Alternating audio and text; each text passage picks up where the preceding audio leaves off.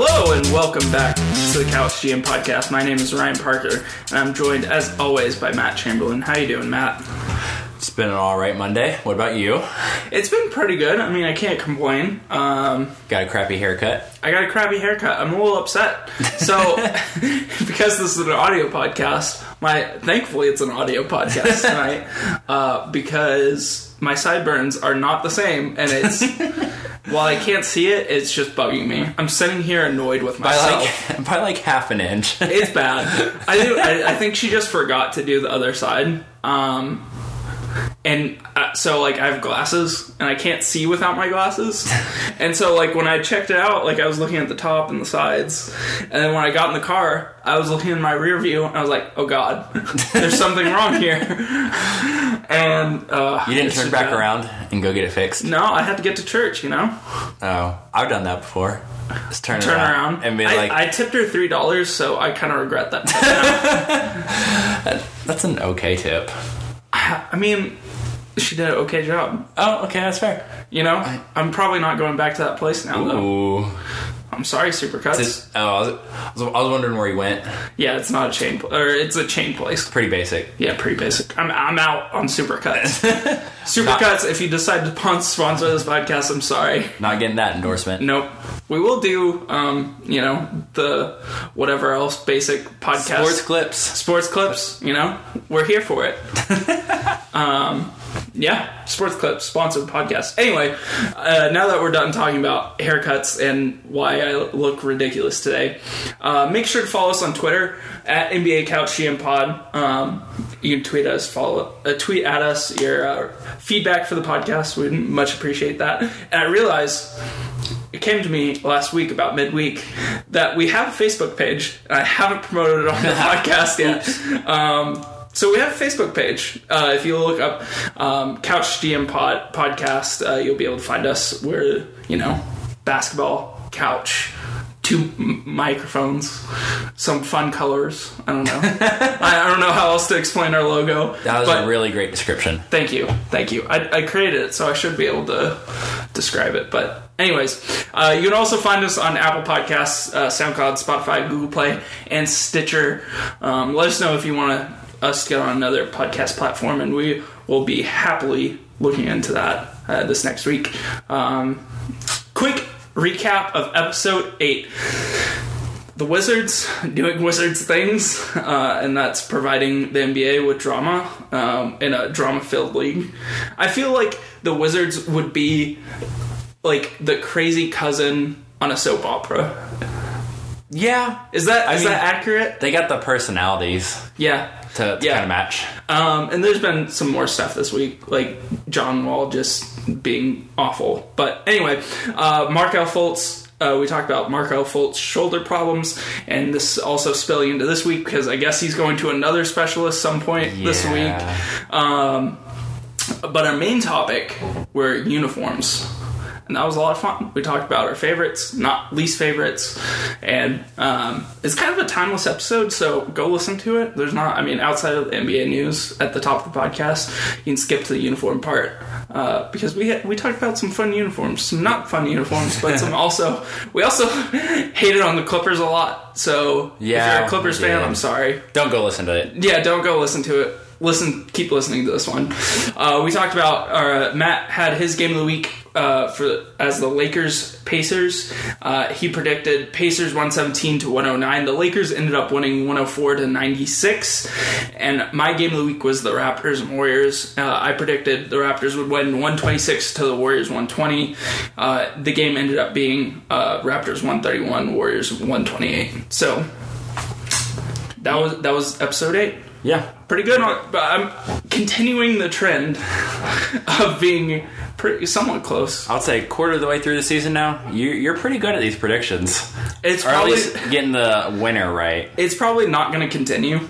Yeah. So gotta get lucky while I can. That's a strategy.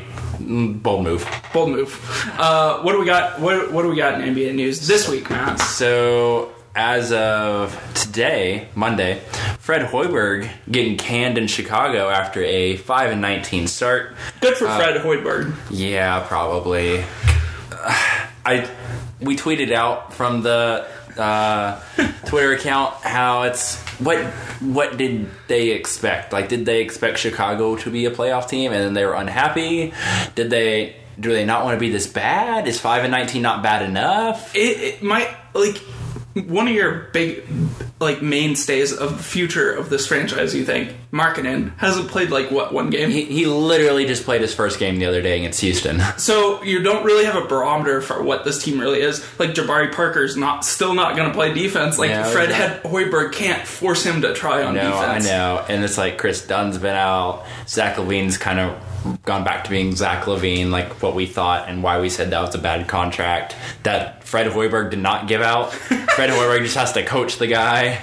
Like, Wendell Carter looks really great, the rookie number 7 overall pick, but they got a bajillion centers on this team with Robin Lopez, Wendell Carter, Cristiano Felicio. Like, you got all the centers in the world, and that's the complete opposite of everything you want in a modern NBA. It's what do you expect? It's like the Ty Lue situation. Right. What do you expect? Like, what do you want from this team? And maybe it's just the offense still wasn't good, and so they were just frustrated with that. Yeah. I don't know. Again, I think you're right. Fred Hoiberg, probably not too upset about this. Still going to get paid. Yeah. Because he still had another year on that contract. At $5 million a year. Go be an ESPN analyst for a year. Sit out. Let some coaches get fired at some, like, top name college programs, and go back to that. I think that's probably a good solution for him. You mentioned the next piece. Lauri Markkanen made his season debut against Houston. Victor Oladipo, he's out indefinitely with knee soreness, which is kind of weird. General soreness part 2. I don't understand how you're out indefinitely with just knee soreness. Like, you can't say extended rest. When I saw this, it makes me think that there's, like, a bigger injury. There's something else, but it's Indianapolis, so you're not really getting, like, crushing media pressure to, like, release all the details. Yeah. So Victor Oladipo's out for who knows how long. Andre. Oh my God. Your guy, Ryan's just sweating over here. Andre Robertson has setback with his left knee. He's going to be out another 6 weeks before a reevaluation. I'm going to say this on this podcast. I think the Thunder might have the worst doctors in the entire NBA. It's, like, dated back to when they tried to trade for Tyson Chandler, and, like, the doctors rejected him because of his medical issues or something, and he's still playing in the NBA at, like, fine. 35, whatever, however old he is. And, like, it seems like every other year Westbrook's getting a scope on his knee for whatever reason. Yeah, Andre's out. If, like, KD was starting to have some problems, like, Surge. Good Lord, like, what is going on? I know. I don't know. Outside of Steven Adams, who's just built like a truck, like... Well, that's the thing. Like, the dude's, like... His worst injury is like a thumb injury. I know. So, outside of him, everyone else on that team, just setbacks on setbacks. Dwight Howard... So, we had joked at the beginning of the year about his glute injury. His pain in the butt injury. So, apparently, like, he's got some, like, he went to some other doctors, got some more opinions, said he has a herniated disc, and so he's having spinal surgery, and that's what was causing all this pain. Makes more sense. He's out 2 to 3 months, but at this rate, who knows where Washington will be in 2 to 3 months, if they will still be alive. Right, in contention, wanting to contend or wanting to tank. Exactly, so... Dwight Howard out 2 to 3 months as of right now, but who knows, this could be longer. Pau Gasol has a stress fracture in his left foot. He was trying to come back from a foot injury, felt more discomfort, got it reevaluated. They said he has a stress fracture in that foot. No timetable for a return right now, so more front court depth issues in San Antonio. And then the last bit, we finally had a trade. Like, actually... Things happened. Like, it wasn't just people talking about things happening. Kyle Korver got traded from the Cleveland Cavaliers to the Utah Jazz. In exchange, the Cleveland Cavaliers got back shooting guard Alec Burks, who he's been in the NBA now for like a handful of years, and it's almost one of those like, oh yeah, he's in the NBA. After being taken in the lottery out of Colorado a few years ago. Yeah, And they got a couple second round picks out of it also. Probably not that valuable. I get it. I get why the trade was done, but this is like the most uninspiring trade, I feel like. It's like, from a Cleveland perspective, you're probably going to flip those second round picks into another deal with something. I'd say Alec Burks might be used as a trade piece somewhere else. Their team is full of trade pieces on bad contracts, so like you have to have a trade piece on a manageable contract. And his is expiring. Good on Korver for getting on Cleveland, because I think I read a series of tweets that like when he was traded to Cleveland, management and him had come to agreement, like if the time ever came that Cleveland was no longer in contention, a time now that they would, like, he would get traded. Yeah. And he was expecting that to happen this summer, and Cleveland was like, no, we're going to still try to compete this summer. And he was like, why? what the heck? And then, the Cavs are real bad this year. Yeah, and for the Jazz, it's like you needed shooting. So fine. Here's a shooter who doesn't play defense, but apparently half their team doesn't play defense either. So, I mean, yeah. Hang your hat on defense and then suck at defense. It sounds like the Timberwolves. Yeah, exactly. Except they figured it out, kind of. Yeah. So, Utah made that move. I get it for both sides. It's just kind of a whatever trade. But Kyle Korver is at least a name. So we'll see if that works out, if that really pays dividends, or if it was just kind of a shot in the dark that doesn't really work out. Yeah, it's kind of like one of those we'll see in April, May, if this works out, if this was worth it. Playoff time. Just because of the name, it doesn't feel like a kind of a on the fringes trade where it's just like it wasn't that important, but you made the move. Right. But because it's like Kyle Korver, it's like, oh, he's such a great shooter, and he is. Like, you feel like this should be more important, but I don't. He's just so old. He's like 37. Yeah, I mean, dude, when you can shoot, but like, what are the expectations? Like, are you expecting him to be the floor spacer? I'd say outside of Joe Ingles, this team's really bad at shooting. Yeah. I think it's when Joe Ingles is off the floor, the team shoots like 28% from three. Like, there's no one else on this team right now knocking down three-pointers. Like, Jay Crowder might be the next best three-point shooter outside of Ingles and Korver. And as a Celtics fan, like, I have watched Jay Crowder play basketball. You know that experiment. Yeah, I know how it goes. And it sometimes looks really, really cool, and then other times you remember why he is who he is. So I guess it's a trade. It's fun. Like, at least something's actually happening, and hopefully it's like the first snowball in an avalanche of things to come. Yeah. Okay, so for a big topic this week, I think we're going to try to change it up a little bit, have a little fun. Not that we always don't have fun. We're having blast every time we do this podcast. But this week we're going to do a debate, essentially. Not that we always don't debate, but for example, this is the example I use. We're not actually going to do this. I have 2 minutes to make my case for why Luka Doncic is Rookie of the Year. And then once I get done with that, Matt has 2 minutes to debunk why Luka Doncic isn't Rookie of the Year. And so whether we agree, Triple J, whether we agree with the topic or not, we have to debunk the other person's topic. I think that makes sense. Yeah. Okay. So do you want to go first, or do you want me to go first? Nah, you got it. Okay.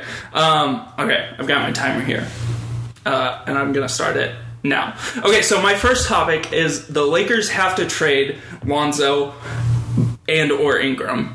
I think at this point, because one, Ingram isn't developing into the off-ball player that he is, and their plus-minuses with Ball, Ingram, and LeBron are beyond bad.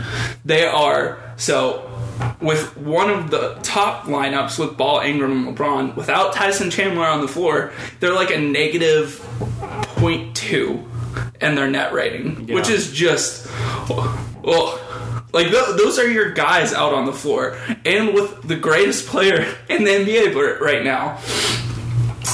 And off that, Ball and Ingram in the second lineup with, like, I think Tyson Chandler, they're only, like, a plus 0.1.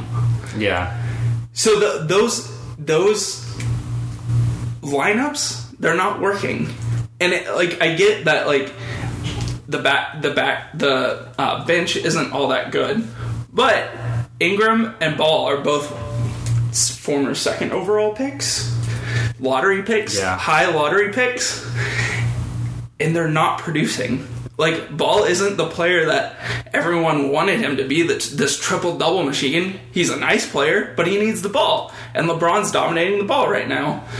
Ingram is just, I don't know. He's not a great shooter. He's an okay defender. And he again needs the ball. There's so many touches with this Lakers team, and LeBron's going to consume a lot of them. It just feels to me like the Lakers are going to trend toward what the Cavaliers were. But if they trade Ball and Ingram, I think they have a serious chance to be something better than what Cleveland was. So that's my 2 minutes. All right, so I got 2 minutes, even if I agree with you to fight this. To debunk me. So, which could be really easy because I'm... it could be really easy. I'm just okay. Are you ready? So, all right. Go ahead. Go. So, strategy that Luke Walton needs to go with here. I'm cool with Ball and Ingram still starting with this team, actually. My thing is they have to stagger the minutes. They have to make it to where Ball and Ingram only play the first 4 minutes starting with LeBron, and then you bring them out and let them run the second unit then once you move LeBron and Chandler. And if you choose to leave Hart out there, you might. I think that's a good idea to leave Hart out there. But at least when you move LeBron and Chandler to the bench, just let Lonzo and Ingram run the second unit. So that way it's still the young players developing. If they're in there against other bench guys, they can take advantage of them. I think so still. Lonzo is a good defender. He can play on ball. He can play off ball. Ingram, he needs the ball a lot. And I'm cool with that, actually. I'm completely fine with that because one thing that I've talked about before, and as a fan or just a person who watches the game to study the game, you have to have dudes who get buckets. Brandon Ingram is a dude who can get buckets. I'm not saying he's efficient at it right now, but at the same time, I recognize that Brandon Ingram is only 21 years old. He literally just turned 21. So even though it feels like he's been in the league now for a few years, he's one of the youngest guys in the NBA still. I think you can still close the game also with Ball, Hart, Ingram, LeBron, and Tyson Chandler. Or if Kuz is hot, you can move Kuz in there instead of Ball or Ingram. So although trading them isn't the worst idea ever and trying to get something back for a team who's looking for younger talent, those dudes can still play. And if Lonzo takes on the role of a defender who just whips the ball around, it can work. I don't know how we decide winners. I don't know either. We might just put it on a series of tweets and pull it out this week, and just a thread, I guess. Yeah, and I like that. Should the Lakers trade? Yeah. Should the Lakers keep and see what happens? Yeah, I like that idea. So I guess we'll be tweeting them out. We didn't really talk about that beforehand, but okay, all right. Okay, you ready for your next topic? Yeah, so I'll lead this next one now. All right, go ahead. So, my idea, Markelle Fultz, relating back to him from the news, has played his last game as a Philadelphia 76er. So, we've mentioned he's seeing multiple shoulder specialists. At first, it was reported he was just going to go see one in about a week. Now he's seen multiple and still has more visits scheduled. He is publicly getting a lot of support from his teammates, but they're not necessarily saying, we can't wait to have him back on the court with us, we can't wait to have him back in the locker room with us. They're just saying, we hope this kid gets better, we hope this kid's all right, we want what's best for him, we support him. They're not necessarily saying, we want him back here with us. I'm sure they are, on some degree, saying this, but it's not like it's just overly outpouring of support. The last big point in talking about basketball now, he's lost his starting spot since the Jimmy Butler trade, he's not a starter anymore, which to me is odd considering you traded 2 starters away, got back a starter, and then you still lost your starting spot, which this was just like a reason to shake things up, and so Brett Brown took advantage of it, and now even more so he's losing minutes to TJ McConnell. I think he was a second-round pick, or he went undrafted. I think he was a second-round pick, though, out of Arizona. And I don't think Markelle Fultz is a dude who's going to be playing in the G League. I don't think that's something he wants, because if he gets exposed at the G League level, where you got dudes like Jawan Evans balling out, then... Shout out Oklahoma State. Yeah. Then what is Fultz's value at that point? And Philly can't risk that. I don't know if you can risk putting him back on the floor either at this point until he's completely ready. I don't see why he puts on a uniform for Philly ever again. Wow, you've wrapped it up within 2 minutes. You had 5 seconds left. Ooh, clutch. Okay. So, Markelle Fultz has not played his last game as a 76er because, one, their moniker is trust the process. You gotta trust the process here, Matt. The thing about Markelle Fultz is that they don't necessarily need him right now, so he can take his time to get back. We've seen flashes of what this kid could be at Washington, but then he did it at the Summer League level when he went off crazy in Las Vegas. I know that's Summer League. Lonzo was crazy in Summer League. Jason Tatum was crazy in Summer League. The thing is, there's flashes in this kid that this kid could be a real special NBA talent. I think the Sixers not only have the support, he has the support from his teammates. So as long as Elton Brand can get on board with letting him sit out this year, because at this point, that's what the kid probably needs. He needs to get with a serious shooting specialist, needs to get with JJ Redick, which is one of the best shooters in the league, who's on the team, he's losing minutes to. And JJ Redick has publicly said on podcasts that he's offered to help Markelle Fultz. So he just needs to take time off, get his shoulders right, and be able to make sure that when he comes back, it's not going to be a public disaster like this is. Like, he needs time to come off the bench. He can run that second unit. We've talked about how it's not working with Ben Simmons. Don't play him with Ben Simmons. Get some shooters around him. Play him with Jimmy Butler, and just like let it go. Like, you can trust the process. The East isn't even that good. The East isn't even close to being that good, so you have time to let this kid develop. Do you, though? Do you really have time? You went out and you got Jimmy Butler. In this argument, I agree with you. I think I was one of the first ones back on like episode 1 or 2 who said the 76ers should think about trading this kid. So I agree. On the flip side of it, he is a former number 1 overall pick, and you don't know what his trade value is right now. Like, what is his trade value? At this point, it's probably a good role player and a top 20 protected pick. So what are the 76ers really getting from that? They had good role players in Saric and Covington, and they got rid of them for Jimmy Butler. Yeah. So, like, what position... I mean, like, you go get a nice point guard, I guess, but, like, you don't need one of those. You have Ben Simmons. You get a better backup wing. Or, like... Wilson Chandler is not really cutting it, I guess. And to me, like, if you want to even go out and make a play at, like a backup big... Or like a small ball big type of guy, like, you could do that. I mean, you could probably go get Morris. Maybe. Markieff. Out of Washington. Something like that. To me... I mean, interconference rival, so I don't know if they'd be willing to do that. It depends on how desperate Washington gets in that scenario. But to me, like, there are teams out there who would take a chance on Markelle Fultz. Oh, absolutely.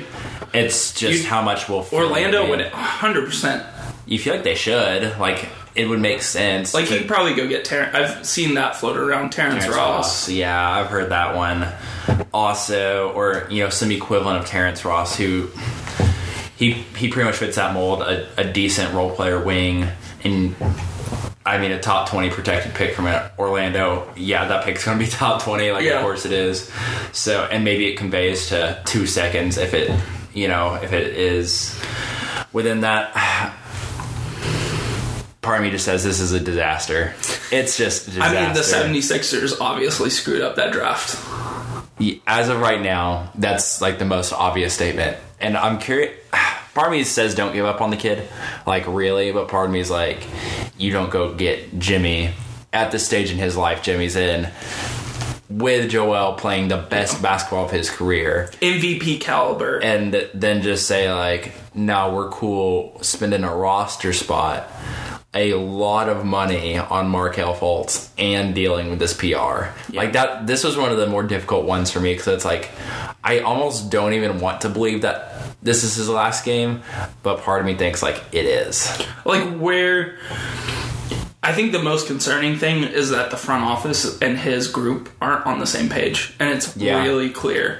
Exactly. It came as a surprise to everyone that his agent, lawyer, whatever, said he's not playing. Yeah. And I think that's the most concerning thing, and I am agreeing with you on this. But it's an interesting storyline to play out in the rest of the season. Definitely. For sure. Okay, are you ready for my next? I am. Semi-hot take. Okay. So in this form, the Trailblazers will get bounced in the first round again. You look at their two of their top lineups, one that's played 200 minutes roughly, and one that's played 100 and something. The one that's played 200 minutes, I think, is around plus 24, which is really good. Their second one is only plus 1.6. So that second lineup that gets a lot of playing time is only getting plus 1.6, and that means they're winning a lot of close games. Yeah. In the playoffs, that just hasn't been a thing with the Trailblazers. I think teams are willing to say, okay, Al-Farouq Amino, take that 30-foot jump shot. We're fine with you you're probably going to brick it anyway. Yeah. We can double, or we can close off Damian and close off CJ, because they don't respect the other shooters on this team. They don't have a ton of shooting. Nurkic has been playing better this season, but when you're playing a team potentially like Golden State, Houston, the Denver Nuggets, every position that they're good at, they have a step above. If you look at the Nuggets, Nurkic isn't good as Jokic, but the Trailblazers have Damian Lillard and CJ McCollum. Yeah. So that's an advantage for the Trailblazers. But in the other pieces, they have every other advantage. What team are the Trailblazers beating this year who's getting in the playoffs? No one. They're just not. Even if they draw a top 5 seed, okay, so you might be playing the Lakers. You're just not winning that. Yeah. I don't know. They're getting a lot of bounces to go their way this season, and I just don't see it happening in the playoffs. Okay. Ready? All right, go ahead. So, a few things. So you're right about the matchup could go completely wrong, but the matchup could go completely right. Sometimes you just need that to go your way, and there are some matchups. I would feel okay if I was Portland and I got that Memphis or that LA Clippers. There are matchups where I would feel pretty comfortable with Portland at this point in the year making things happen. My first rebuttal point I actually wrote down was Damian Lillard. Period. That's all. That's it. You can't tell me one of the top 15 players in the NBA just can't get a team out of the first round. And although part of me says he is amazing, Damian Lillard, he could almost do more at times. Like, it's not like he's played the best basketball this year. Like, he's only shooting 44% from the field, 36% from three, and he's still averaging 27 points per game. Like, he's not even playing his best, and it's still working out for this team. CJ McCollum, he's pretty on average right now for himself, 47% from the field, but only 37% from three. So part of me is, again, like, he could be playing better for them, and yet they're still already at 13-10. They're setting themselves up to be at least in the playoff mix, if not a pretty good seed on the upper half of that with home court advantage. I feel comfortable with that. And something that's been a theme this year in the NBA is if you have continuity, it seems like that is paying dividends more now so than ever. And maybe that's part of, like, there's been so much player movement and it just takes time to get used to people around you. But they basically just ran it back with this team. They brought in Sauce Castillo, and then they also brought in Seth Curry. I feel like they know what they're doing. Like, this team knows what it's doing. So it's an interesting argument because they played like a top 3 team and then they played like a bottom West team, and I don't know. It's very dependent. I don't know what I'm getting from this Trailblazers team. That is one of the hard parts, is that this team is so dependent on 2 players. Like, I went and looked, so they're 13-10 as of right now on this recording. Yusuf Nurkic has led them in scoring twice this year. So the other 21 games, it's been CJ or it's been Dame. Like, there's no one else. Like, and now Al-Farouq Aminu is the 4th leading scorer on this team with 9 points per game. Like, it's just, this is the reality of this team. Like, Jake Layman's started 19 games for them. I guess that's another thing. I said in this form, they're really capped locked this year.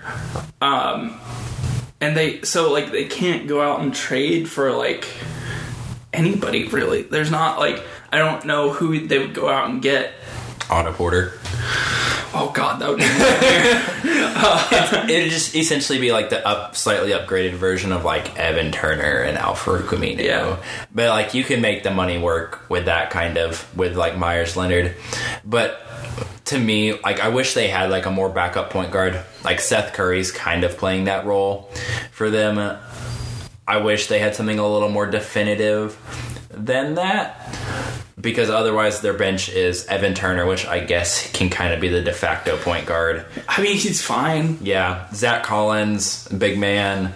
Nick Stauskas, Myers Leonard, another big man. And then either Seth Curry or, like, Gary Trent Jr. But I don't expect Gary Trent Jr. to get playoff run. So I don't know. Like, I want to like the Trailblazers because of Dame. Like, Dame, I think I've, like, publicly said that he's one of my favorite NBA players. And he's playing at an MVP caliber this season, even though it's kind of been an up and down season for him. I don't know. I don't know what to do with the Trailblazers. Well, that's the thing. Like, even I said at the beginning here, like, I was concerned they just were going to miss the playoffs. They just were, and I think they'll make it in. But part of, just like you said, regular season, they'll just get there somehow. Still, it's just so hard with this team because they are so dependent on just a couple of guys. So, like, I try and look around their team and, like, what gets me excited about, like, the rest of these guys, and there's just not a lot there right now. Yeah. And that's just so tough. Yeah. I want Dame to be, when he's, like, playing in the playoffs, it's special. I need them to, like, make a move that is actually impactful. Right. Like, Nick Stauskas is a nice bench piece, but, like, he's not changing the playoff outcome that happened last year. No. Like, I need them to show me more. Otherwise, you got to do something different at that point then. Right. So, whether that's Terry Stotts, Dame, CJ, whatever, you got to do something different. Yeah. So, you ready for your next topic? Yeah. Yes. So, moving on to kind of another team perspective here. So, I got Miami needs to blow it up. like really bad. Needs to blow it up. My number 1 and number 2 points are very much related. Number 1, Goran Dragic is 32 years old, which I thought he was old. And in terms of basketball years, 32 is old. But like, part of me is like, man, you watch him and he looks old. Like, I have no idea how he made the All-Star game. Was it last year? There was like 8 injury replacements. I know. They're like, we just need someone. And he still has a player option for next year, and I imagine he's going to pick it up. Like, of course, Goran Dragic wants to make $20 million next year because he isn't getting that on the open market at this point. Dwayne Wade is the second best player on this team behind Josh Richardson, and like, in all fairness, like, I would rather have Dwayne Wade out there than Goran Dragic at this point. Like, I like Bam Adebayo, but like he is not it right now. And with Hassan Whiteside, he won't have the chance to be that guy. They have no salary cap relief until the summer of 2021. So you still have years to go if you're Miami. If you want to really do anything, part of me is like, how did Miami get in this situation? Like, Rodney McGruder's starting and is one of your better players. That dude was in the G League like last year. Josh Richardson, I don't want to say he came out of nowhere, but like, you kind of just like had to make something out of a second round pick that a lot of people viewed as just an athlete. Like, you made the most of what you could with this roster, and now it's time to again make the most of it. Get off of as much as you can. Kelly Olynyk, whomever, and build for the future. Okay. So, I am starting now on why you're wrong, Matt. So, they should wait to blow it up. They don't need to blow it up right now because one of their main pieces, Dion Waiters, hasn't played this season. I'm going to let you talk for a hot second. Okay. A couple seasons ago, and not too far off of what this team is built around, they had one of the worst beginning records in the league. I think they were 15-15, and then they rattled off to end up 44-38. So they've gone on some insane runs before. So it's built in this team. We've seen this team flip around. And if Dion Waiters not hurt, this team's probably looking a lot different. They're not playing a dude from the G League last year. And Dion Waiters was really good a couple of seasons ago and a part of last season when he played. And another thing is that their plus-minus right now is, as a team, is negative 1.4. So they're losing, generally, on average, close games. So their record might look bad. They're, I think, 9-13. 9-13. Which is only 9th in the East. That's so bad. I will say they are like 22nd in scoring, which is not good. But you think when they get players back like Dion Waiters, they're gonna flip that around. They're in the East, it's not too the Wizards are one John Wall rant away from blowing it up, and you very well could be getting a player back from that. You could go get Brad Beal. You could go get someone and keep building this team and make a playoff run. I don't know. This one is my defense was complete garbage because they probably should blow this up so bad. Like, they're not really good. That's one hard. Dwayne Wade has had a nice resurgence this year for whatever that is. Like his last season, fine. But it feels like the Kobe thing, like, not nearly as bad because you're not paying Dwayne Wade $24 million. But it's just like, let this team be bad, please. Just like, let them lose these games. That, like, Dwayne Wade's probably won them like 4 or 5 games this year already. Yeah. Like, it's like, no, this team needs to be bad. At some point, you have to, like, realize that you need to be losing games. And Pat Riley is not the type of person to let teams just fall apart. No, and they have a really good coach. There's way too much pride in that between Eric Spoelstra and Pat Riley. They have a good foundation there with Spoelstra and Pat Riley. Like, they have guys who know basketball and know what to do. Yeah. So it's just getting the right players in there. And I don't know what Goran Dragic is going to get you back. Like, you might be able to trade him to Orlando for something. Yeah, he might be a borderline salary dump. But not that bad. But, like, you could get, like, a decent side piece back for him and maybe, like, a second-round pick or something like that. Like, it's just, he's not that valuable anymore, especially at his age, his injury problems. He's only played 12 games this year because he's been hurt, which you're paying for a hurt, aging point guard who is not athletic and not a great shooter. Like, that just doesn't sound appealing at all. Like, he's shooting 32% from 3 this year. Again, Hassan Whiteside is 4th on this team in points per game. Rodney McGruder's 5th. Tyler Johnson's 6th. Wayne Ellington. Shout out Wayne Ellington. I don't know how you're still doing what you're doing.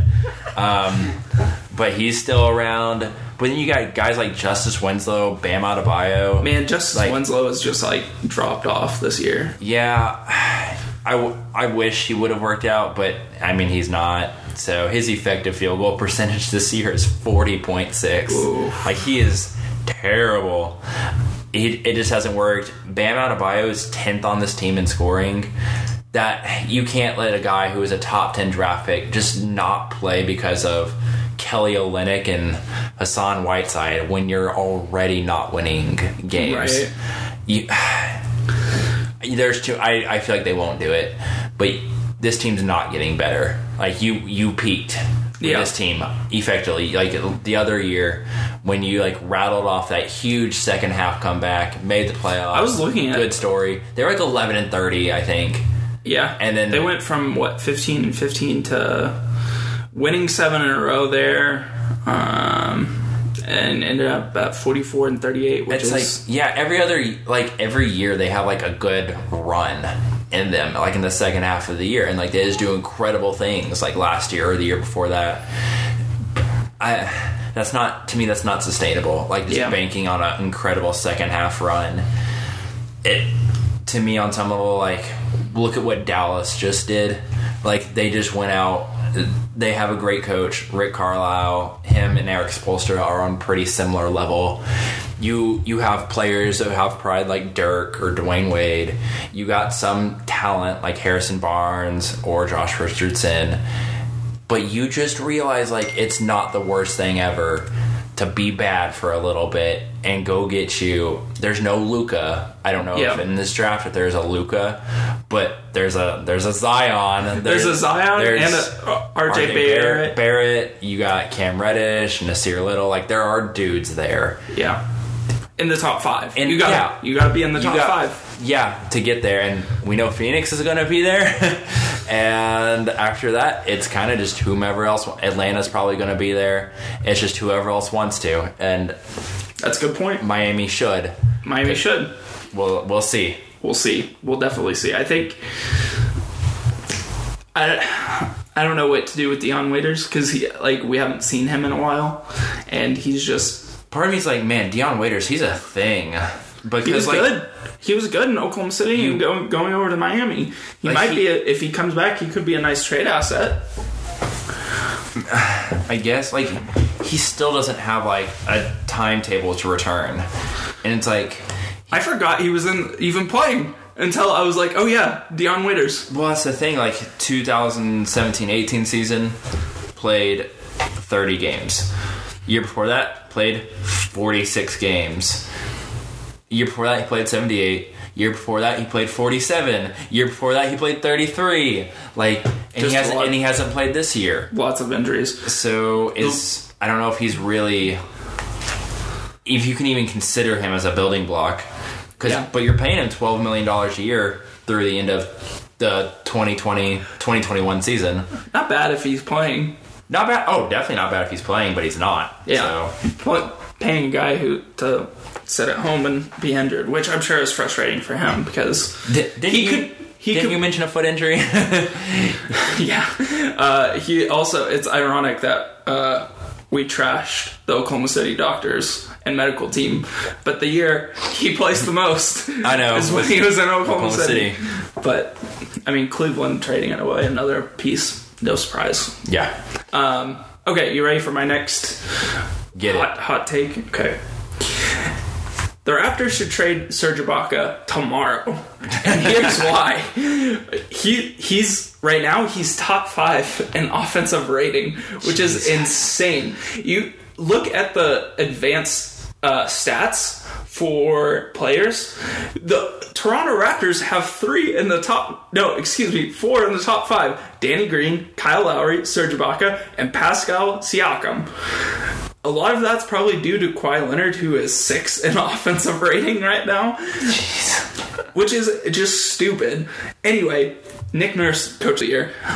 Serge Ibaka, this is his peak value right now. You have him on a somewhat large contract, and you really don't need him. You have depth. And Pascal Siakam is the dude who's going to be playing in that role for the Toronto Raptors. He's really good. And to get back something and kind of protect yourself from the summer of Kawhi. Like, let's say Kawhi doesn't like playing, and guess what? It's December. He's going to start facing sub 20-degree Toronto City. He's not going to like that, and so he could leave this summer. So this is kind of protecting yourself, because if you get Serge Ibaka and Kawhi Leonard's not there, he's probably not going to be top 5 in offensive rating. Like, he's just not. And we've seen this with Serge Ibaka before. He's been playing really well at the beginning of the season, and then when it comes to the later half of the season, he starts playing really poorly because his legs aren't there, his jump shot starts falling off. And you can go get, right now, you can get another good piece and entice Kawhi to stay. And I think that's the biggest point of this, is that you need someone else outside Kyle Lowry to entice Kawhi to stay. Yeah. Okay, so I got to defend Serge Ibaka right now. You have to defend Serge Ibaka. Yeah, well, I had to defend Miami and whatever else. Markelle Fultz. You made me defend Markelle Fultz, so you can defend Serge Ibaka. That was definitely on purpose. All right, go ahead. All right, go. So, Serge Ibaka, I think you kind of want to keep him right now, because although he is 29 at this point, just turned 29, which he feels a lot older than 29. He plays like he's 34 sometimes. At this point, I don't know if you can give up big man versatility who can play, or in theory switch onto other players. Like, I like Pascal Siakam, but I still need to see him do it in the playoffs. Like, I know Serge Ibaka hasn't been the most reliable or the greatest player over the course of his career, and I feel like there's some bias from you considering the Oklahoma City bit of all of this. But he's averaging 16.5 points a game. He doesn't get as many blocks, I'll say that. But he's having a better year in terms of rebounding. I think the contract is still manageable for him, which he's got this year and next year at 21 and about 21 and a half this year, 23 next year, and then you're off of him. I think that's pretty manageable to keep, or at least keep through the summer. To me, like, you can't play Jonas in the playoffs. We've seen that. Okay, so you have Serge and you have Pascal. To me, like, that's just about as good as it's going to get. Like, you gotta have competent dudes. I think you can entice Kawhi to stay with a trade of Serge Ibaka, but that doesn't have to be today. You're already the top seed in the East, right? Or right about the top seed. You're battling with Milwaukee. I don't see why you disrupt that right now. Now, if they go and they lose like 8 out of 10, sure. But until that point, Serge Ibaka, he's a good backup center. So to your point about the Oklahoma City bias, there is a lot of Oklahoma City bias here. But a lot of this point to me at least, is that it's at its high. It's like a stock, right? Like it's at its highest value right now, and you could entice someone else. Like who needs defense and switchability? The Los Angeles Lakers. See if you could get him like there. I don't know, like Hart. I don't know who else you could get. I don't think they're not trading Josh Hart for. Yeah, that's a good point. I don't know. You could get someone. You could find a team who's needing switchability in big men. Yeah. To trade with you, and like I said, I just don't know. Like, when does this fall off? Because we've seen this story before. It is going to fall off at some point. Yeah, well, but then you're saying move him. Well, if everyone already knows the same story that we know, which is it's going to fall off, who are you going to get that'll go for him and give you something back that still helps you now or is enticing to Kawhi? To me, like, to entice Kawhi, like, you're talking about either a player at a superstar level, a guy he's friends with, but does Kawhi have friends? I don't know. With that laugh, that no. is an unconfirmed report. Or someone who will help them win a championship. Like, and I don't know if you can get that for Serge Ibaka because, like you said, everyone knows. Like, yeah, he is what he is. Even if he's having a good year right now, he is what he is. I don't know. Part of me says, like, in all reality, get off of him. But part of me says, like, don't get rid of something that could be an expiring contract next year. Yep. Which, if Kawhi doesn't stay and all you have left is Lowry, Ibaka, Valanciunas, an expiring contract at that point is actually kind of valuable as something you can get off of. That could be one of the craziest turnaround. Like, we see this with Cleveland this year. If Kawhi leaves, the Toronto Raptors could be missing the playoffs. Oh, they could go for a huge fall. I don't think... But then Kyle Lowry's old, too. Like, you can't say Lowry will just, like, push them to the playoffs. Because he's been, like, playing well, know. though, because the ball's been not necessarily in his hands every possession. I'll say they've been pretty good about whipping the ball around. Danny Green's been good about that. Kawhi Leonard can take off a lot of the pressure. Serge's been playing well. He knows Jonas. Pascal's stepped up. You've got a good bench. They have a lot of things going right, and part of me says, like, don't mess that up right now. Like, until it does just naturally mess up on its own, don't mess it up right now. Yeah. There's no LeBron in the East. That's true. That's true. So maybe that's all it takes. There is Cleveland and Milwaukee, and gotta start with Cleveland because the East runs through Cleveland. You're right, Tristan Thompson. Okay, are you ready for your next hot take? I feel really good about this one. So, new one. Karl Anthony Towns. Again, still throws me off that it's Karl-Anthony. And then Towns. He is a better building block than Donovan Mitchell moving forward.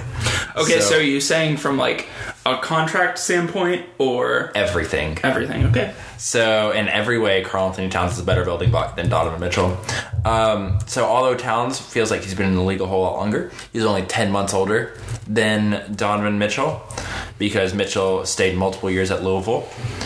Towns is a better three-point shooter, even though he's 7 feet tall and just this giant human being. He's a career 39% shooter. He's been better of late, shooting above 40% for the last couple years. That rookie year is just kind of weighing him down since he didn't get to shoot threes at Kentucky, so he took a year off of shooting threes. I would say that before Jimmy Butler came, Karl Anthony Towns was starting to become more of a playmaker, equally as good, if not better, than Donovan Mitchell. And then again, Jimmy Butler, I understood the move, but it stunted his growth. And since Jimmy Butler has left, Karl Anthony Towns has been an absolute monster for the Minnesota Timberwolves. He's helped them right the ship. He's going for 20 and 20, what feels like every single night. He can pass the ball. He can be a playmaker. He can be a stretch five. He's the perfect modern NBA center. And he's still super young. Like, he still has room to grow in his game, and he hasn't even figured out how to play defense yet.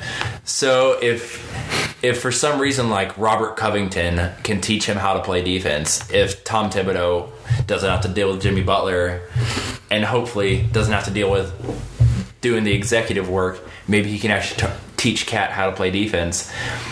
And all of a sudden, you may have a top 5 player, and he's already a top 15 player. So, better.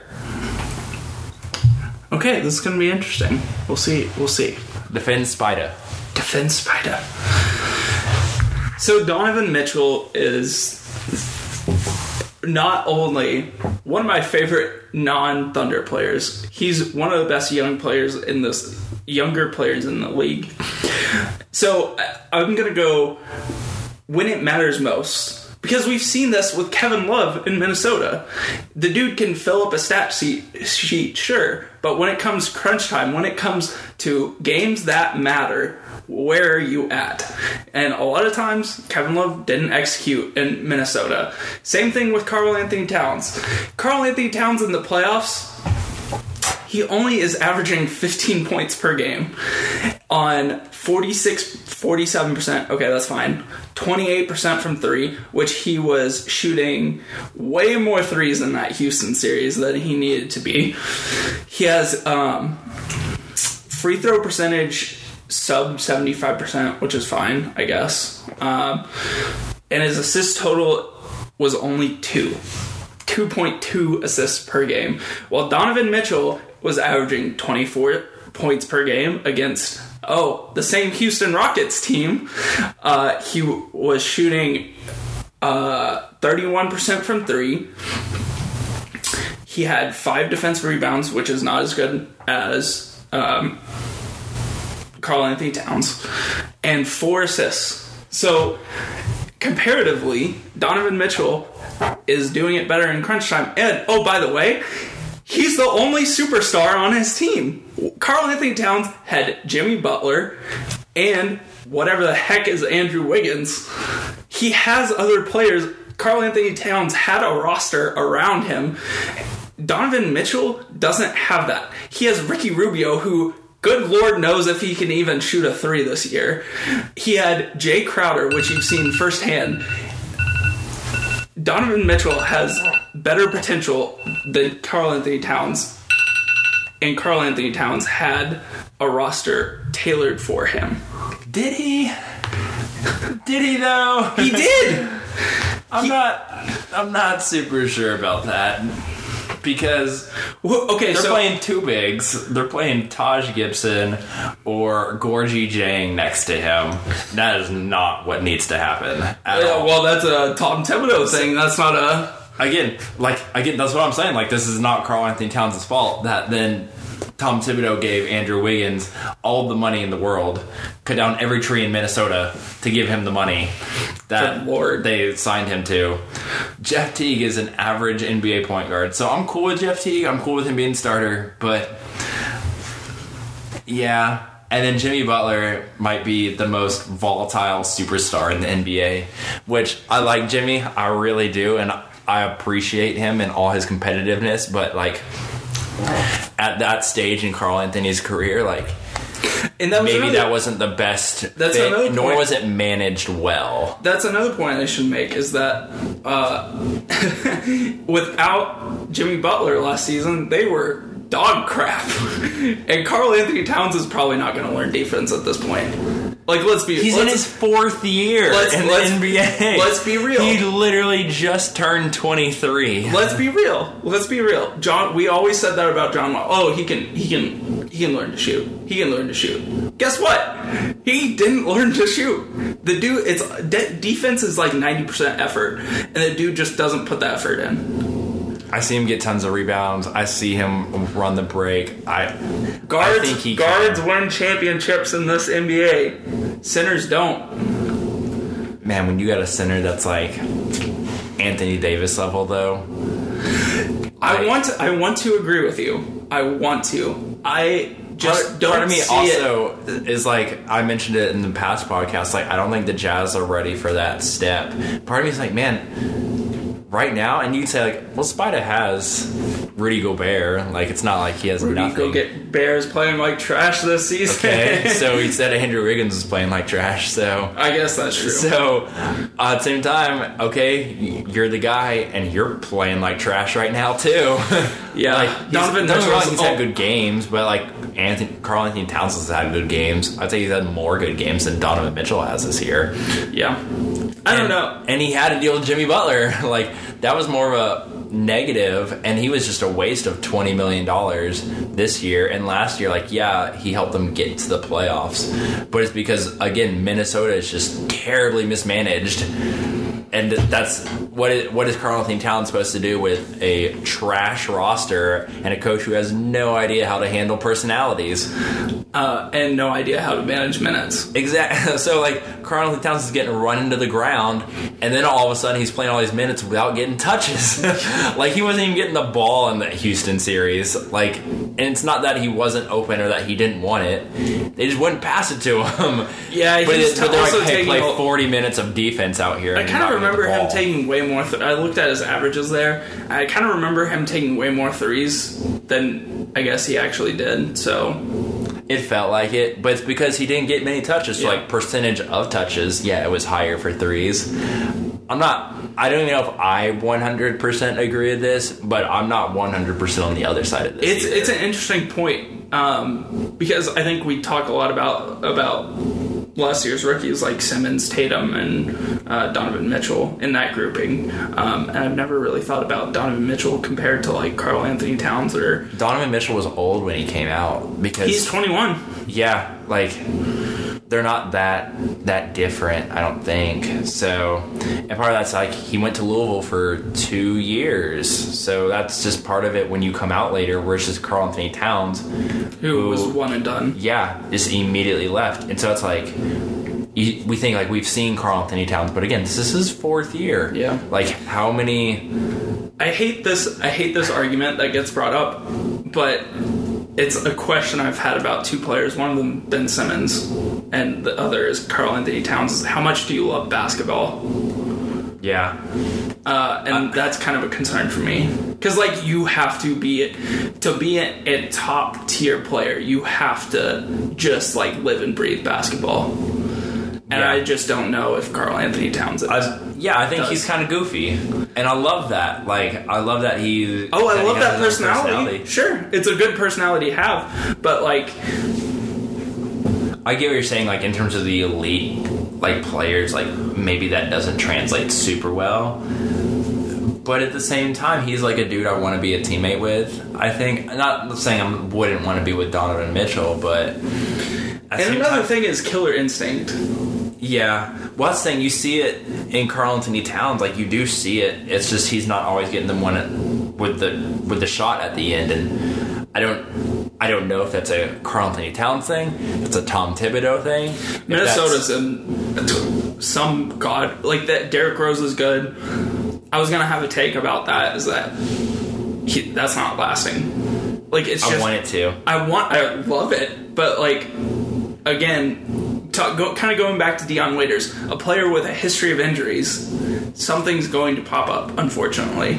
Yeah. Like, your body is just, it's worn. And when you're dribbling the ball 600 times a game, yeah. like, and playing above, like, playing a ton of minutes, because that's what Tom Thibodeau does, it's just like, I don't know.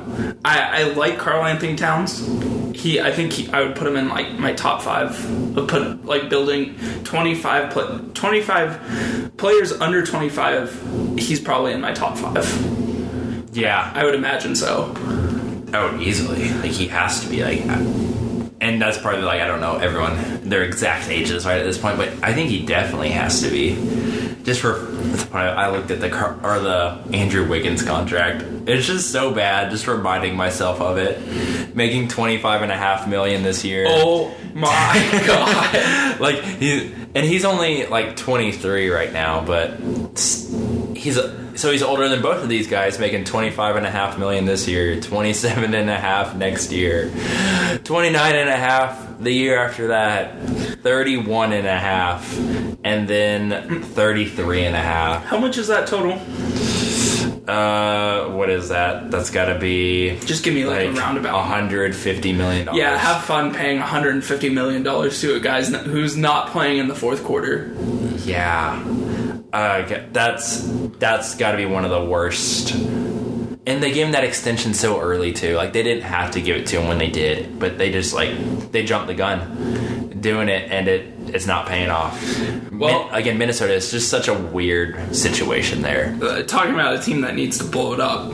There it is, prime example number one. But you can't blow it up because you have Andrew Wiggins on a dumb extension. You can't trade that. That's borderline as bad as the John Wall contract at this point.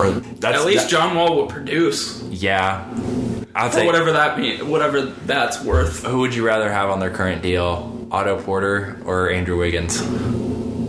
Porter's got a couple years left at about 25, 27. I think. Porter? Yeah. You get off of it sooner and it doesn't cost you as much. Yeah. And he gets you probably more production at only like a year or two older. You get him in the right team and he could probably...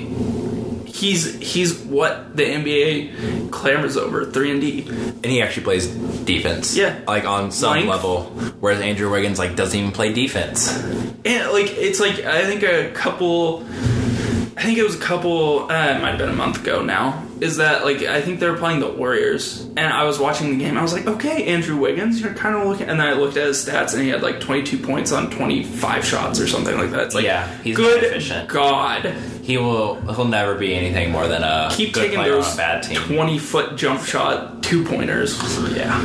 Okay, are you ready for my next one? Go ahead. Okay, speaking of teams who should blow up, Houston should blow it up. Because... You're just on that train today. I don't know. I guess it's just the mood I'm in. I just want to see chaos in the NBA, which there's a lot of chaos. But it's back to this... when it was a couple seasons ago, it's just back to James Harden and not much else. Even CP3 is on that big contract now, and he's not really producing. He's been injured this season. And they're still 500. They lost the Mavericks the other night. Luka Doncic they didn't lose. They got blown out. And I get that the Mavericks are starting to be something, but those are teams you're supposed to be beating if you're contending for what they want to contend for. Right now, I think they're somewhere around 500. They're 11-12 right now. They're sub 500. God, that's bad.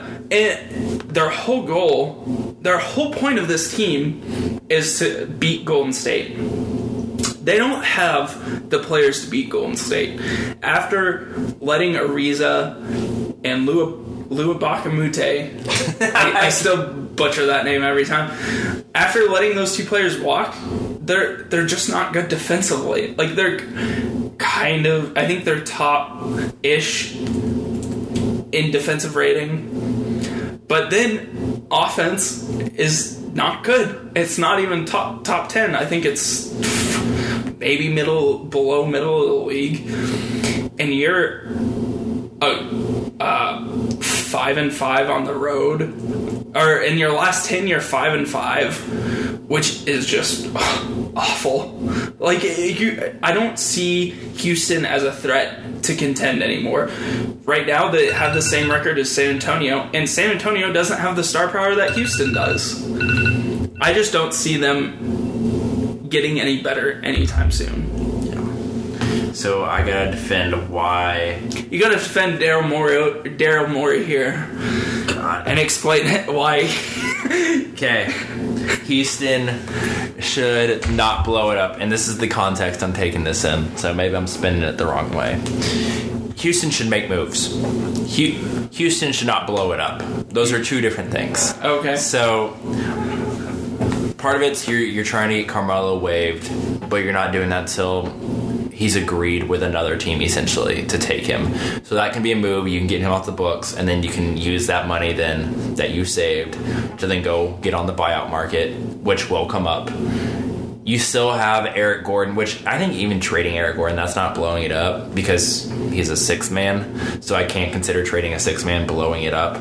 And although Eric Gordon has struggled this year, like he's shooting 32% from three and 37% overall, he's still somehow averaging 17 points per game. He'll get to the free throw line a decent amount still, and he'll take enough threes to where, like, even though the percentage is bad, like, he'll still put up numbers. So you could make that trade, or maybe you just hope Eric Gordon, who's remarkably only 29, like, he can just figure it out still, and I reasonably think he can. Chris Paul's missed 5 games so far this year at the time of this recording. I think you can get by and make the playoffs with Chris Paul missing a quarter of your games, or maybe a little less than that. And if you get to the playoffs and you're healthy, I think Mike D'Antoni has to kind of be cool with that at this point. Like, if you can get into that 7-8 seed and get the matchup you want,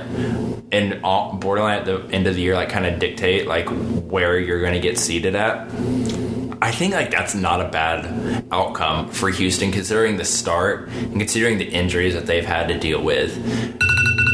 They've made some terrible moves in the offseason. Like, Michael Carter-Williams is borderline unplayable. Brandon Knight still hurt. Marquise Chris, just pretty much unplayable. Like, they made some bad moves. That's true. But part of me says, like, let this team get some dudes together. Gerald Green's been out now a couple games, and just kind of see what happens. Like, I'm kind of cool with just rolling into the playoffs is what they've got, and just saying, like, if you can get LA, like the Clippers or Memphis, or maybe if, you get Portland struggling, limping into the playoffs, I'm not saying I'd feel great, but I'm not feeling terrible, especially if this team's trying to avoid the tax. So, yes, but I feel like Golden State would look at them and say, like, oh, you're going to be an 8 seed? Okay, we're going to try for 1. Yeah. We're going to get you in the first round and say, see you later. They might try to get them in the first round. Yeah. So, yeah. See, my problem is when you say blow it up, like, I think, like, major guys, right? Like, I think they need to... CP3, James Harden, Clint Capella. I almost think they need to get rid of CP3. Again, I don't know how you're going to do that on that contract that he just signed, which is absolutely... It's stupid. Ridiculous. I don't know what they were thinking. Like, he's what, 34 now? 33? I think we look this up every other podcast. He's 33. He'll turn 34 in May. And it's just like... what are you doing, guys? Like, I get you want to compete for a championship, and I think I've said this before. I think their window is closed. Like, shut. I agree. Shut, locked, closed. And what like, the pieces around you have right now are just, like the guys you named off, Gerald Green. Yeah. Like, he was in street clothes last year. No. And part of me is like, this feels very much like the Jimmy Butler trade, where it's like, you could go flip it for like a couple nice pieces. But the thing about the Jimmy Butler recent flip to Philly was that he hadn't signed that new contract yet. Yeah. So it's like you're putting the pressure or the responsibility, and like personally I love to like pawn responsibility off onto other people. Like, Minnesota was able to pawn that off onto Philly, whereas like Houston, because there was only a year left, like they just had to make the call themselves. And now they're stuck with Chris Paul. And like, they got him to take a discount, and they're still paying him $35.5 this year, $38.5 next year, $41.5 the year after that, and then $44.25 the year after that. Like, you're paying him through the 2021-22 season. At that point, he'll be like, what, 37, turning 38. Like, they made the choice. Like, they had the chance to move. They didn't. It's similar, but it's not the exact same trade.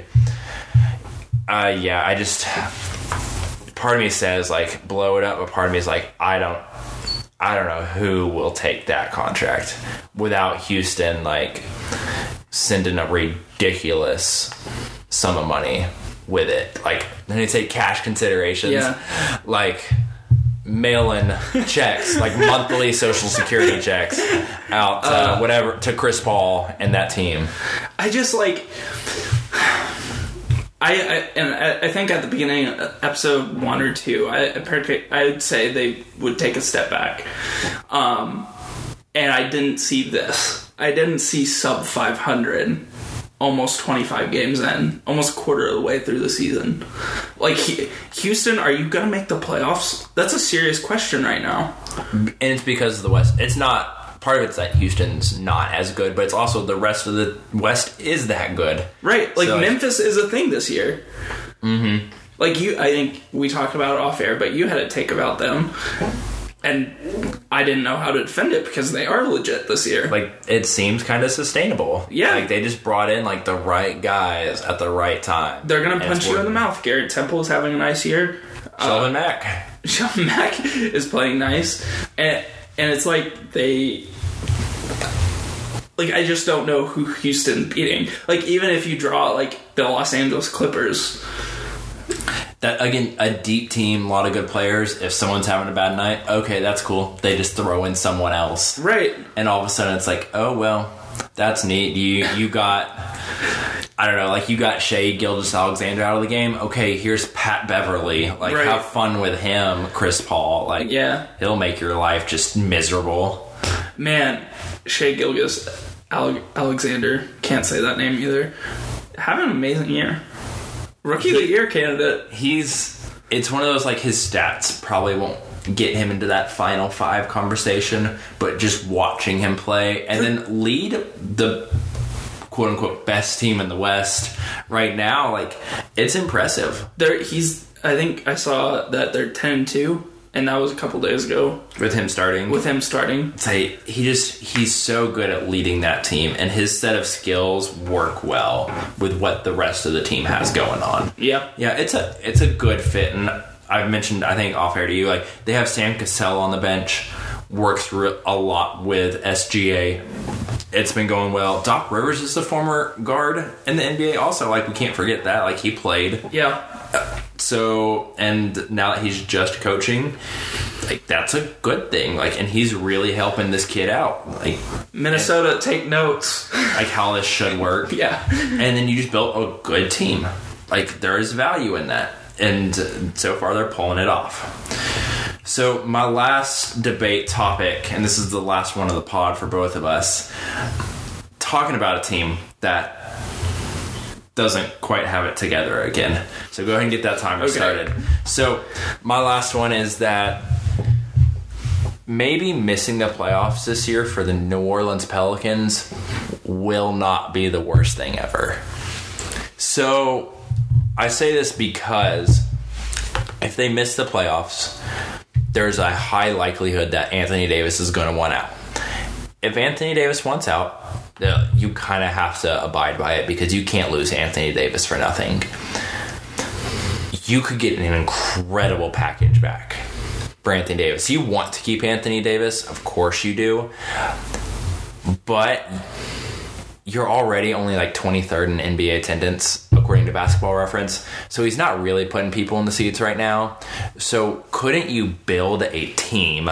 Like, you could build like a decent NBA team with just the trade package you get back for Anthony Davis. Keep Drew Holiday. Re-sign Randall and or Mirotic this offseason because both of them have worked out real well with Alvin Gentry, their head coach. And then just see what kind of team you have and borderline kind of go like with this Clippers, Grizzlies style of let's just put a really strong team together with a coach who knows what they're doing and what they want to do and just see what happens. Because at this point, like, they don't have great depth. The wing position's been a problem all year. I bet you can get a good wing, and a few good backups, and a pick or two for Anthony Davis at this point, especially if you send him to a team that feels like they can re-sign Anthony Davis. I feel real good about that. And then again, on the pawn off responsibility, Anthony Davis is eligible for a 5-year, $230 million extension in the summer of 2019. So that means in that final year, he'd be making $52 million per year. Pawn that off onto someone else. Make someone else pay him that money, because at that point, he'll be in his age 32 season. That's a lot of money to be paying to a 7-footer. Okay, so I have to defend why this wouldn't be the worst thing ever. The Pelicans. Oh God, you're making me defend the Pelicans. Okay.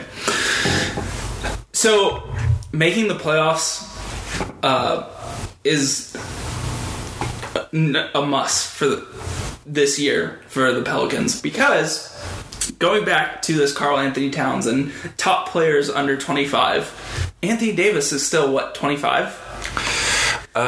26 maybe. Let me look it up while you're talking. So he's one of those building pieces, one of those valuable things. He's a big man who can switch, play defense, and, oh, by the way, he's great on offense. The Pelicans need to keep this guy because of all the reasons you just listed off. 23rd in attendance, like, that's only going to get worse if you just have a mediocre team. That team's leaving New Orleans if they lose. Is that a bad thing? I don't know. And like, they're one move away from having another star around with Anthony Davis. You could flip Drew Holiday and or Mirotic and or Randall and get something really nice. Those players are pretty good. Drew Holiday's a nice piece. I like him. He's a good point guard. But other teams need point guards. You could trade him and get something.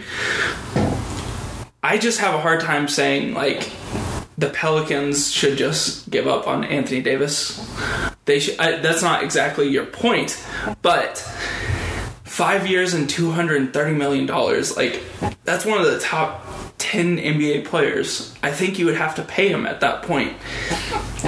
And if you're New Orleans, you start the rebuild all over again, which was only a couple years ago, and you're not selling seats. I'm sure, like, jerseys, like, who's buying a Nikola Mirotic jersey?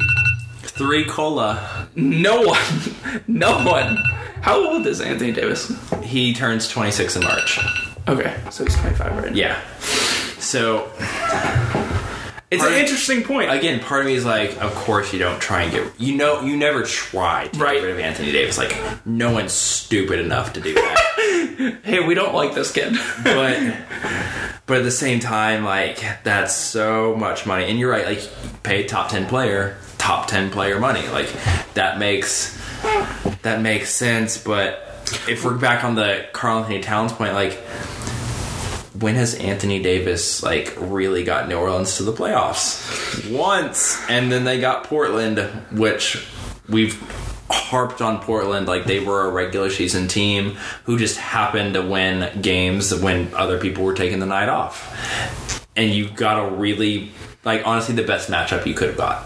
And you won it. Like, good on you for winning it, but, like, Anthony Davis hasn't really got you there either. Yeah. Like, it's the same topic we've talked about with Chris Paul. It's the same talk about with Cat now and different things like that. Like, of course Anthony Davis is a top 10 player. That's a lot of money for a dude who can't just get an average team otherwise into the playoffs. Like, he needed Drew Holiday playing his absolute best basketball. Like, they needed Nikola Mirotic. Like, I don't know, this is hard for me because, of course, you don't trade him, but, like, you could build a team in just the trade package for Anthony Davis. The example, I think, the most closest example we'll get to this is Kevin Durant and the Oklahoma City Thunder. Like, you don't just let, like, the Thunder let Kevin Durant walk for nothing. Yeah. And it's only by smarts by Sam Presti, which I don't think they have an incredibly smart GM, to flip that into something more. Now Paul George and Russell Westbrook. So it's just tough to say, like, I think you have to trade him. I think you're right. I think you have to get him into another situation where you're getting a lot back, because we've seen that work out for other teams like the Pacers, where they traded Paul George, the superstar, on an expiring contract and got some pieces back, Sabonis and Oladipo. Yeah. And now they're set up to win. They're set up to win long term. And the Pelicans could be in that same boat if they're manage this right. If they don't, they could be bottom tier of the league without a superstar, which is worst case scenario. Yeah. But they might even be in a worse spot right now, which is just middle of the NBA. You're not necessarily making playoffs. You might make the playoffs. What draft pick are you really getting? Yeah. Like, it's funny because we were just talking about CP3, so I was like, what all did Houston have to send off in that CP3 deal? Which CP3 is older and was having way more injury problems. Like, LA got back Sam Decker, who he's probably an end of the bench guy, but he's a guy. Patrick Beverley, Lou Williams, DeAndre Liggins. Sweet Lou. Yeah, Darren Hilliard. Montrezl Harrell. Ooh, 6 man of the year, baby. A top 3 protected first round pick. So, like, if that's what you could get for an aging Chris Paul 2 years ago, what could you get for a prime Anthony Davis? And you get his rights to give him the best deal possible. Like, Jaylen Brown plus stuff. Plus lots of good stuff. Like Boston, like in that example, like package, I don't know, like Horford, Brown, or something like that, and a pick. I don't know. If you made that deal a year ago, you could almost get Tatum. But he's played too well. Yeah, not anymore. Not anymore. But, like, take on Anthony Davis and maybe even, like, a not great contract from New Orleans. Like, you could give your team so much more flexibility. You could give your team, like, more options and more depth and actually have a team instead of just... Well, let's hope Anthony Davis and Drew Holiday can save us, because the problem is... We can limp into the playoffs and get swept by Golden State again. Yeah. Like, Nikola Mirotic is an unrestricted free agent. He might be too expensive for New Orleans. Yeah. Honestly, like, just straight up as of right now, like, they probably can't get him back. And same thing, Julius Randle. He's playing so well. He's got a player option next year for $9 million. He's turning that down in a heartbeat. Especially with the cap theoretically expanding or growing this year. And teams looking to spend money this offseason, like, he could get at least $9 million somewhere else, if not more money than that, and probably even start for a lot of teams. So Julius Randle, you may not be able to bring him back. So if you can get off of money and either make that expiring money or just more pieces you can build around, maybe you can bring back one of those guys. Or if you don't, it's not as hurtful as if, like, you tell Anthony Davis, like, look, we missed the playoffs, and we can't bring back Mirotic, and we can't bring back Randle. He's going to walk anyway. He's going to want out anyway. So, to me, honestly, and I've said this before, you're just losing Anthony Davis. You're losing him no matter what. Like, honestly, you can make the playoffs this year. You're losing Anthony Davis. I think, in my opinion. From his perspective, what has New Orleans really done to go get some? Like, the best player you might have played with is Mirotic. Boogie Cousins. Boogie, for the time that Boogie was healthy. But then it was like, not even, it worked for a little bit. They were good, but I don't know. I just have when you see other teams going and making moves to go get other superstars, and you see New Orleans just continually sitting by, I think it would make me a little agitated. Yeah, it's like this is your 7th year in the NBA. Yeah. Like, you've been here for a long time now. You've been like, your rookie year was the only year you didn't average at least 20 points per game.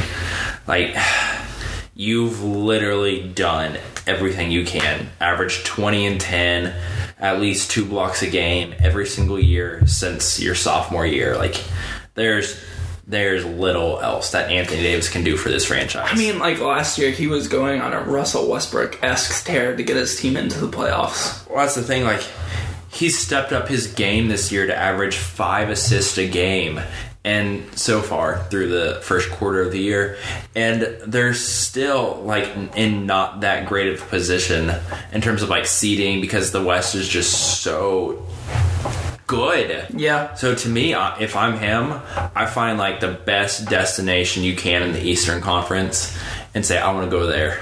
Could you imagine if him and Giannis ended up on a team together? That'd be stupid, but I don't know if Milwaukee could. Milwaukee probably couldn't pull that off. It's one of those things like, man, that would make the top of the East really fun if Kawhi stuck around in Toronto. Yeah. Like, it would make it really interesting. Oh, it definitely would. But like, if he wants to go to like one of those big market type places, whether it's Chicago or I'm thinking Eastern Conference, so like Brooklyn or New York or Boston or Miami.